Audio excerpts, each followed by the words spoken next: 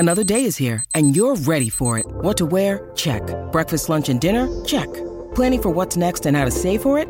That's where Bank of America can help. For your financial to-dos, Bank of America has experts ready to help get you closer to your goals. Get started at one of our local financial centers or 24/7 in our mobile banking app. Find a location near you at bankofamerica.com/talktous. What would you like the power to do? Mobile banking requires downloading the app and is only available for select devices. Message and data rates may apply. Bank of America N.A., member FDIC. When you need mealtime inspiration, it's worth shopping Kroger, where you'll find over 30,000 mouth-watering choices that excite your inner foodie. And no matter what tasty choice you make, you'll enjoy our everyday low prices, plus extra ways to save, like digital coupons worth over $600 each week. You can also save up to $1 off per gallon at the pump with fuel points. More savings and more inspiring flavors make shopping Kroger worth it every time. Kroger, fresh for everyone. Fuel restrictions apply. I had to go about it, write it out and find it myself. And there's some stories I can tell you. I had to fail, had to fall just for what I did well. And there's some stories I can tell you. This is the Final Word Ashes Daily, day 3 of the 5th Test match of the 2023 Ashes from the Oval. Jeff Lemon and Adam Collins. The show brought to you by Westfield London and Westfield Stratford City. More extra, less ordinary. Adam, the day, 30 seconds, you know the drill. Australia had 9-run lead heading into the second half of the match, evaporated in the space of 6 balls. 13 runs from the first over of the day. Duckett and Crawley off to another flyer. They make it to 79 before they lose their first wicket. I've treated and looked at my notes. I'll keep going. 130 runs in the first session, 135 in the second. Root and Bairstow doing as they pleased at different stages. Root making 91, Bairstow 78. Mo and Ali, a lovely little cameo towards the end. Australia still take 9 wickets by the time the play is called dead at 389 on the board, a lead of 377, and there's a lot more than that to get through, believe me. Looking at your notes, that is Steve How did I do Smith that? in 2017, looking at the screen before the DRS. If there's one thing the 30-second summary it's been about, no notes. You can have notes during the show, no notes in the summary. That's going to be struck from the record, I'm afraid. It should be. I didn't do a very good job of it anyway, even with that. For some reason, that opening partnership I needed to know at that time, and I couldn't help myself. What was it, 79? 79. 79 from 17 overs when Ben Duckett was out at the end, the last ball of the 17th over. That set the tone for me. So we talked about England getting Bazball right up at Old Trafford, and they did the same thing here. That opening partnership, and then the way it stretches on, 130 at lunch. I mean, when you come out and you nail 130 in a session, and then it's 140 by the time Crawley's out after lunch. But in some ways, a lot of the damage is done by that point. The 2 openers are gone, but they've done that job of sort of pondering, like, why does it work? How does it work so well? And it's like they put test bowlers in a one-day kind of mode. Yeah. Because it wasn't just about flogging the ball. I know people will say, Sehwag was an attacking opener, or you can pick other players, Jayasuriya and so on. This wasn't just 4 or dot, though. Like most of the attacking openers in history, I reckon, have been go after the ball, hit it over the top, get boundaries. These guys get some boundaries, and then they go, cool, we'll just get 5 or 6 and over with 1s and 2s because you put players back and we've got gaps to exploit. Yeah, it's totally calculated up top. We've seen it a number of times through the series, going all the way back to the very first session of the first day. Bazball at its best is, as you described there, knocking bowlers off their line and length early on, making them second guess themselves, making it so difficult to get into a rhythm that by the time you look up, there's 30 runs on the board. Yeah. They were 40 from 5 overs without loss. They'd struck 8 boundaries in that first 5 overs. And from there, they've got a base. There's sweepers everywhere. They can play for 1s and 2s. They don't really need to. Like, the damage is done by that point, right? Whereas yesterday, Australia found themselves in that horrible hole. It took them 12 overs, I think, to reach 13 runs. England did it in 1. I'm not saying either approach is emphatically right or wrong, simply that the way that England do it when they nail it makes it so difficult for a fielding captain because they have to stem the flow. They can't simply stick to 3 slips or 4 slips in a gully. That would be lunacy when 2 batters have got themselves into such an extent, and that was the way with Duckett, especially in the first 5. So when it's about the approach and if it's right or wrong, there'll always be times that it fails and times that it succeeds. If Australia's approach works for them yesterday, then the point when Todd Murphy is smacking boundaries, that would have been the point where Travis Head and Mitchell Marsh would have been at the crease. Yeah. They would have been the ones trying to take down tired bowlers by that stage. It doesn't work for Australia that time. If England's approach doesn't work, then they're 4 for 50, and we've seen it happen before, and we saw it happen at Lords, where they fall away. But it's really the only time in this series where it's really fallen away. I mean, second innings at Edgbaston, I guess they don't make a huge score and they score quickly.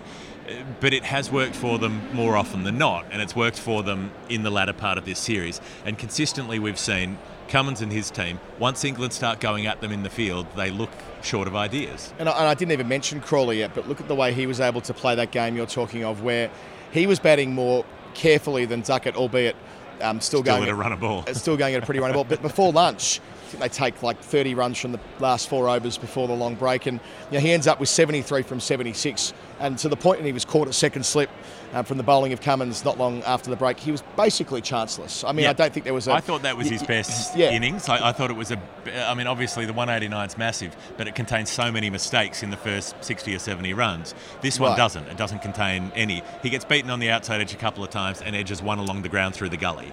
And maybe by the Zach pitch, Crawley standards, that is chanceless. Yeah, that's it. And maybe the pitch did flatten out today. I mean, it certainly did. It was the best day for batting. We thought yesterday might be. It's proven to be today, and that's a bit of a pattern in first-class cricket here as well. It gets better and better progressively, which means that whatever Australia are chasing tomorrow, they'll fancy kind of on that basis. There's no demons there, other than a ball that went through Joe Root relatively late in the day from Todd Murphy that bowled him, and a couple of others that have, I wouldn't say misbehaved from the Vauxhall end, but there is turn there. So if Moeen Ali can bowl, that will be of interest tomorrow, maybe even for Joe Root. It'll be interesting to see whether he can. He ran between the wickets okay, but he didn't take any sharp singles. So I think there's a big difference between that versus the drive you need to get through the bowling crease as a spinner. I'd be surprised if he can bowl. But so Pat Cummins bowls a really good spell. After Duckett gets out, they do, in a way, they tighten up a bit. Like, they can't really put the clamps on. But Cummins has dug so deep in this test match. The way that he bowled in the first innings, then he comes out and does the job with the bat. After all of that talk between the tests about he must be tired, he's mentally exhausted, 6 tests in a row, you can't do it, etc., etc. He may have had his best couple of days of test cricket of the season in a way. He bowled so well in that first innings, and he dug deep again and provided a really good spell in that first session where there was jeopardy. He almost got Joe Root out a couple of times. Root almost gets out to Hazelwood as well, is it, with the one that cuts back in, that's umpire's call on impact, whether it's outside the line or not. There's sort of 20 to 30 minutes where Australia have a taste, like maybe they're in it, maybe they'll be able to find breakthroughs, and it doesn't happen. Yeah, that's it. So, I mean, Cummins, that first spell you speak of, we were all raving about it on commentary. He still went at 5 runs and over through 6 overs, right? It was that kind of morning. They just had to hold on tight and hope it didn't get too out of control. So England are, 130 for 1 after 25 overs at lunch, but it still felt like, things were just on track. When it felt like it was careering out of control was when Crawley was batting with Root, with Stokes rather, who elevated himself to number 3. But really, when Stokes was batting with Root, when those two were together, and then Root with Bairstow afterwards, these partnerships were building back to back to back. And Root was just doing as he pleased. The way that he's been able to temper the way he hooks the ball. He looks like a compulsive hooker right now, but it's not like it was at Lords when he's trying to pop it into the stand. He's hitting down so well on the ball. He backs his swing to such an extent. We saw the reverse ramp for 6 that nearly went into the pavilion, as ever. They didn't have the fly slip in, and of course Root was going to take it on. And when he fell 9 runs short of a ton, I was saddened by that. I'm like, this innings was so good. He deserved a century, just as it was last week at Manchester when he came close without quite getting there. So yeah, it was century worthy, and he did play so well after those couple of dicey moments early on where he was fishing outside the off stump a little bit. And I mean, Stokes absolutely pulverised a couple through the onside. That sort of flick off the pads that he hit with such terrific power. It's not a slogger's shot; it's a classy shot. And he puts it away, and then he takes on Murphy one time too many, I suppose. They've got Cummins quite deep set at a mid-off, but set quite far back, and also a mid-on rather. And Stokes looks to go big over the leg side and gets himself out for 43, another 43. Duckett made one as well. Root keeps going with Bairstow, like you said, for a time, and then. I mean, at that point, you're thinking, well, Australia might be chasing 500 here. Well, it's partnerships, isn't it? Australia yesterday had so many partnerships between about 15 and 50. Today, England, 79, 61, 73, 110. That was between Bairstow and Root, ended just after tea when Root was bowled by Murphy. That's 4 substantial partnerships, which give them, again, all the control they need on a day where it was beautiful for batting. There were clouds in the sky, but they never covered up the sun, if you know what I mean. It was just so good out there. Saturday afternoon, gorgeous weather, all the rest of it, barely a breath of wind too. Australia did, for all of that, create a little opening in the middle session. They get Brook caught behind. The first time in his test career he's been caught behind from the bowling Hazelwood. A beautiful delivery, probably the ball of the day. And that's when the score's on 222. So, at 4 for 222, they're not quite away. And that's where Bairstow comes in. And they struggled to Bairstow initially. For whatever reason, despite having taken 2 wickets in a hurry, it didn't sort of build the way that it did for England via Broad yesterday. They needed to have a middle session that was comparable to what England had 24 hours before. But instead, they do get 3 wickets. Brooks the third of that sequence. But it wasn't 5 or 6, which meant they came back after tea. And by that point, they were already 253 in the lead. Yes, and by that point, they start to look like a pretty tired team at that stage. And Bairstow, he's not all guns blazing. He's maybe 2/3 of the guns blazing. He takes them on from time to time, but he's a little bit more judicious. He does play that angled bat outside the off stump a couple of times, but gets away with it, sort of inside edges into the pitch rather than back onto the stumps, that kind of thing.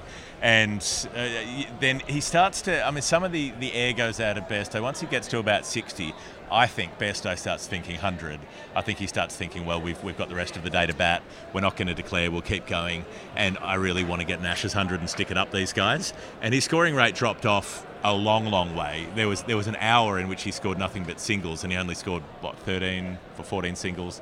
But he faced something like 25 balls and scored about 13 runs in ones after he'd been hitting boundaries. The first 10 boundaries of his partnership with Root were all hit by Bairstow. Yeah. So in their partnership, they added 40 in boundaries that were all Johnny Bairstow, and then he just went totally the other way. I don't think that would have happened if he wasn't altering the way he played because he wanted the milestone. Yeah, he's got 2 Ashes 100s, but neither of them are in England. There'll be 37 when Australia are here 4 years from now. So, he'll probably tour Australia next time, but is he still playing Test cricket in England in 2027? Probably not. So that might be his last chance to make a ton against Australia at home, and he's missed out on that, falling for 78. But it doesn't diminish what he did on the day. You might be right. He might have saw the milestone looming, and that might have affected the way that he played.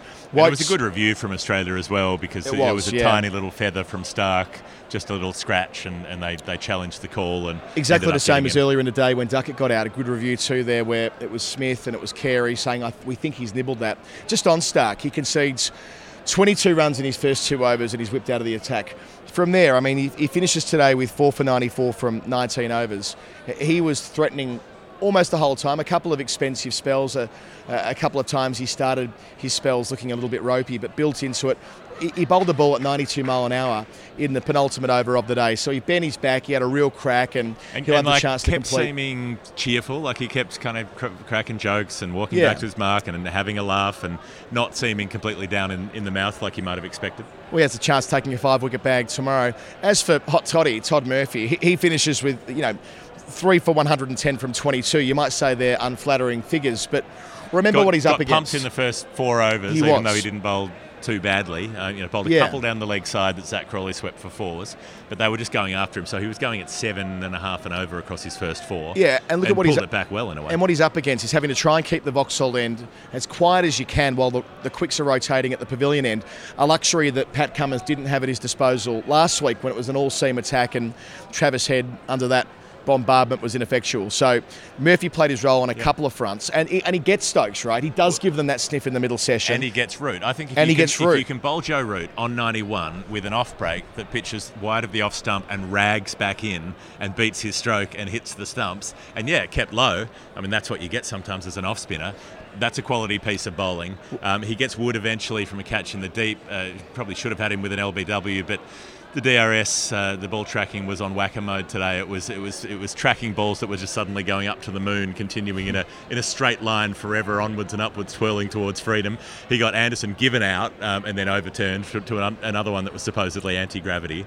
I'm generally a believer in the ball tracking tech, but it looked weird today. Says a bit about the bounce Murphy gets, really. If you accept the science there, then it shows that Murphy does get balls to take off. And I reckon the way that he got Root, and indeed the way that he bowled to Bairstow, he had at least 3 or 4 go past the outside edge with the type of balls we saw in India. Not so much the UFO style deliveries he was bowling from around the wicket in India, but more balls that were kind of overspinners. Hard to do, with the seam position to get the ball to go over the top and hit perfectly on the seam to go the other way, and he did that. So he threatens both edges. And which of the right-handers was it where he had the one that wasn't given that they did review that was clipping the bails? It was a long day, Jeff. I cannot remember now. But what I will say about the Root bowled, how's this? I was going to use this for Hall of Fame, but I'll jump in early with it now. 237.2 overs. That's what Ashwin and Lyon have collectively bowled to Joe Root. They've never bowled him. Murphy's done it. Murphy's done it. 237.2 overs that Root's faced Ashwin and Lyon to repeat that stat. So, yeah, it does take something special, and Root falling on 91. It's a nice wicket for Murphy to have. I know he bowled really well in India, but a day like today will help really make him as a Test cricketer, and it's without doubt that he's Nathan Lyon's successor. Whenever Nathan Lyon pulls the pin, whenever that happens to be, there is no doubt in my mind that Todd Murphy will be the next long-term finger spinner.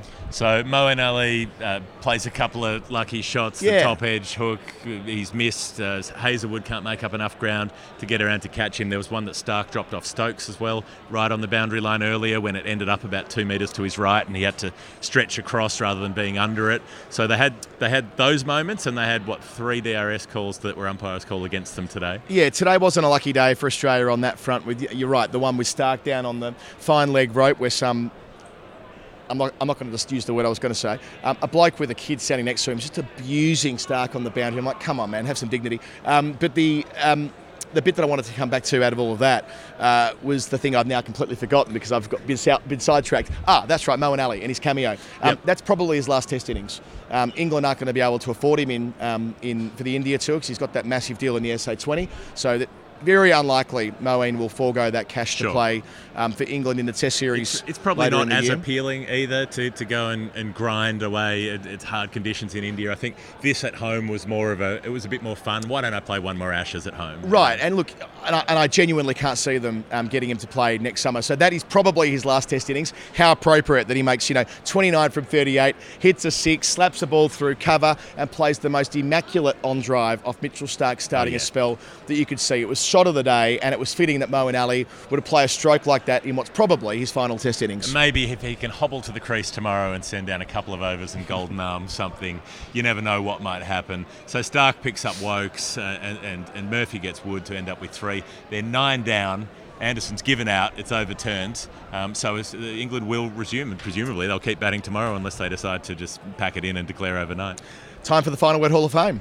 The Final Word Hall of Fame is brought to you by Westfield London, Westfield Stratford City. I'm pulling my phone out of my pocket. Both of those places, yeah. Because I can tell you a number of things about them. You can, because, it's summer. It's the time for good times. It could be the east of London, could be the west of London, but it's only ever going to be the west of Field. And try something new this summer with free games, exercise classes, hobby sessions, arts and crafts for people of all ages until the end of August. End of August, all that time on your side. There's sip and paint sessions. All the way through the 100. Cheese and kombucha tastings. You can be drinking kombucha all the way through the 100. You can journal, you can flower arrange, have a workshop there, disco yoga, which I'm most interested in, and so much more all summer long. Just simply Google Westfield London, Westfield Stratford City. You can do all of those things, more extra, less ordinary. We bloody love you. You can get in touch with the 2 hemispheres, the flower arranging hemisphere and the going to sixes to smash some balls off a length hemisphere. All those things could be yours. The Hall of Fame, what were we going to talk about? I can't even remember. You were going to talk about, the time wasting that played out today. Australia bowled 80 overs, but the immaculate, exquisite time wasting from Australia at the end. Explain why they did it and how they executed it. We have seen some shithousery in this series. I'll tell you what. We have seen just absolute dreck from players who do not want to bowl overs and who do not want to face the bowling at different times. It is extremely annoying. We talk about it all the time. Again, they lost, 10 overs today? 10. Just frittered away into the ether. And so as it comes towards the end of the day and Anderson walks out to bat and it's 17 minutes past 6, they're already taking the extra half hour. And Australians think, well, if we get him out here, we have to face 1 over. And we do not wish to face 1 over. We need to have a long conference to talk about how to get James Anderson out. And then we need to call for the shin pads so that we can get Marnus Labuschagne in a short catching position and call for the helmet. And the umpire stood there for 4 minutes and just let them get away with it. They looked at their watch. Blatantly let them get away with it. Yeah, umpire Dharmasena looking at his watch as, that passive-aggressive move that you see from umpires occasionally, but they played it perfectly. Even Murphy, a junior member of the side, made a couple of tweaks to the field, brought one man in, changed his long off to make sure the clock went past 20 past 6 local time. They only bowled 5 overs in the last half an hour, despite operating with a spinner for 3 of those 5. They bowled 5 overs in 30 minutes, and I wish to say this. The fact that they took that long to do it, Australia did not deserve to get James Anderson out in those last 10 minutes. I am glad that karma at least bit them to that small extent. And the good thing is, because the ICC is a member body, it's a federation, it'll mean that CA will simply complain the way they always do and get their way, and they will not wear any penalty for what they did today, because that's the way the world works. That'll be fine. Other bits and pieces, that was the Alzheimer's Society day today. I thought that was lovely at the start with the choir singing Jerusalem. We did an interview with Alice Davis and Richards on the weekly show earlier this week. You can learn more about the Alzheimer's Society there. Can I throw in for a Hall of Fame? So the fact that the Alzheimer's Society, the trick that they did was have all the England players come out and swap shirts. Yes, that was the lineup in order to sort of symbolise the confusion that you have with Alzheimer's. Now, we knew this. We were told this, so we knew it was going to happen. And then when we were looking through the binoculars at the lineup, thinking, who's going to bat 3, because it won't be Moeen. And I see Mark Wood standing there with the pads on, and I'm like, hang on. Well, obviously it's not Mark Wood. He's got his back to me and he's wearing a cap. So I'm like, well, it's not Mark Wood because they've swapped shirts. But then I see Ben Duckett. I'm like, clearly that's Ben Duckett because he's 4'8" and I can recognise him. And clearly that's Zach Crawley and he's got his shirt on. So maybe they haven't swapped shirts. So I say, I think Mark Wood's batting 3. And you say on the radio, I think Mark Wood's batting 3. And then he turns around and I'm like, no, it's Joe Root. It's Joe Root's batting 3. We did declare it. We went hard on that on the basis of your visual representation. Not to be, but yes, that was a funny moment before play. Harry Brook played his 20th Test innings today, so for you stat nerds out there, at an average of 62, he overtakes Voges just behind Bradman. Why is 20 significant? Who knows, but Cricinfo make it so. 20 is the statistical cutoff to be counted as having an average. Strike rate of 94, and he's hit 26 sixes, which outstrips everyone with him on that table. I've mentioned that already. The pitch invader. If you're going to invade the pitch at an international sporting event, get your tackle out. You can't wear trousers and run on. You're doing it properly and you're streaking, you're not doing it at all. But he did make it to the other side of the ground and jump into the crowd and almost make it to the Archbishop Tennyson School before he was arrested. Yeah, got snagged on the way up the aisle on the far side. But to make it across, you've got to do well. So that it requires more stamina than people think, I reckon. I reckon the average person in the stands who says, I'll just run across the other side, it's quite a long way. Especially when it's probably taken a dozen punts before you think it's a good idea. And it's never easy to run in a situation like that. And just a note for Steve Smith. Cops a bit of grief, for some of his carry-on the ground from time to time. But that diving effort and smashing himself into the advertising boards on the minuscule chance that he would save 1 run, he didn't. But it shows. He tripped over the boundary rope in the end. He went for it, and his shoe snagged the rope, and he went cannoning into those LED screens, which I hate, by the way. Those LED screens have these like sharp, chunky bits that stick out of them, and players crash into them all the time. And I don't think it should be a reasonable expectation for a cricketer that you're going to smash into that fence and take pieces out of yourself. Credit to Smith, he'll get a chance to chase tomorrow. When we return, Australia are going to be chasing something between where they are now at 377 and, I don't know, maybe 400. Either way, it'll be worth watching. It's probably the final day of the series. We'll be here as ever. If you like what we do, patreon.com/The Final Word. Join our beautiful Patreon Discord community. They're meeting tonight at the pub. We're about to join them. Good night from us at the Oval. Hasta la vista, babies. I ain't protected, brother, I ain't fenced in. And my future questions, my current senses, that'll be the same we've been doing for centuries. Sorry if I ran out to empty, wrote this so you know what I meant here. I had to go about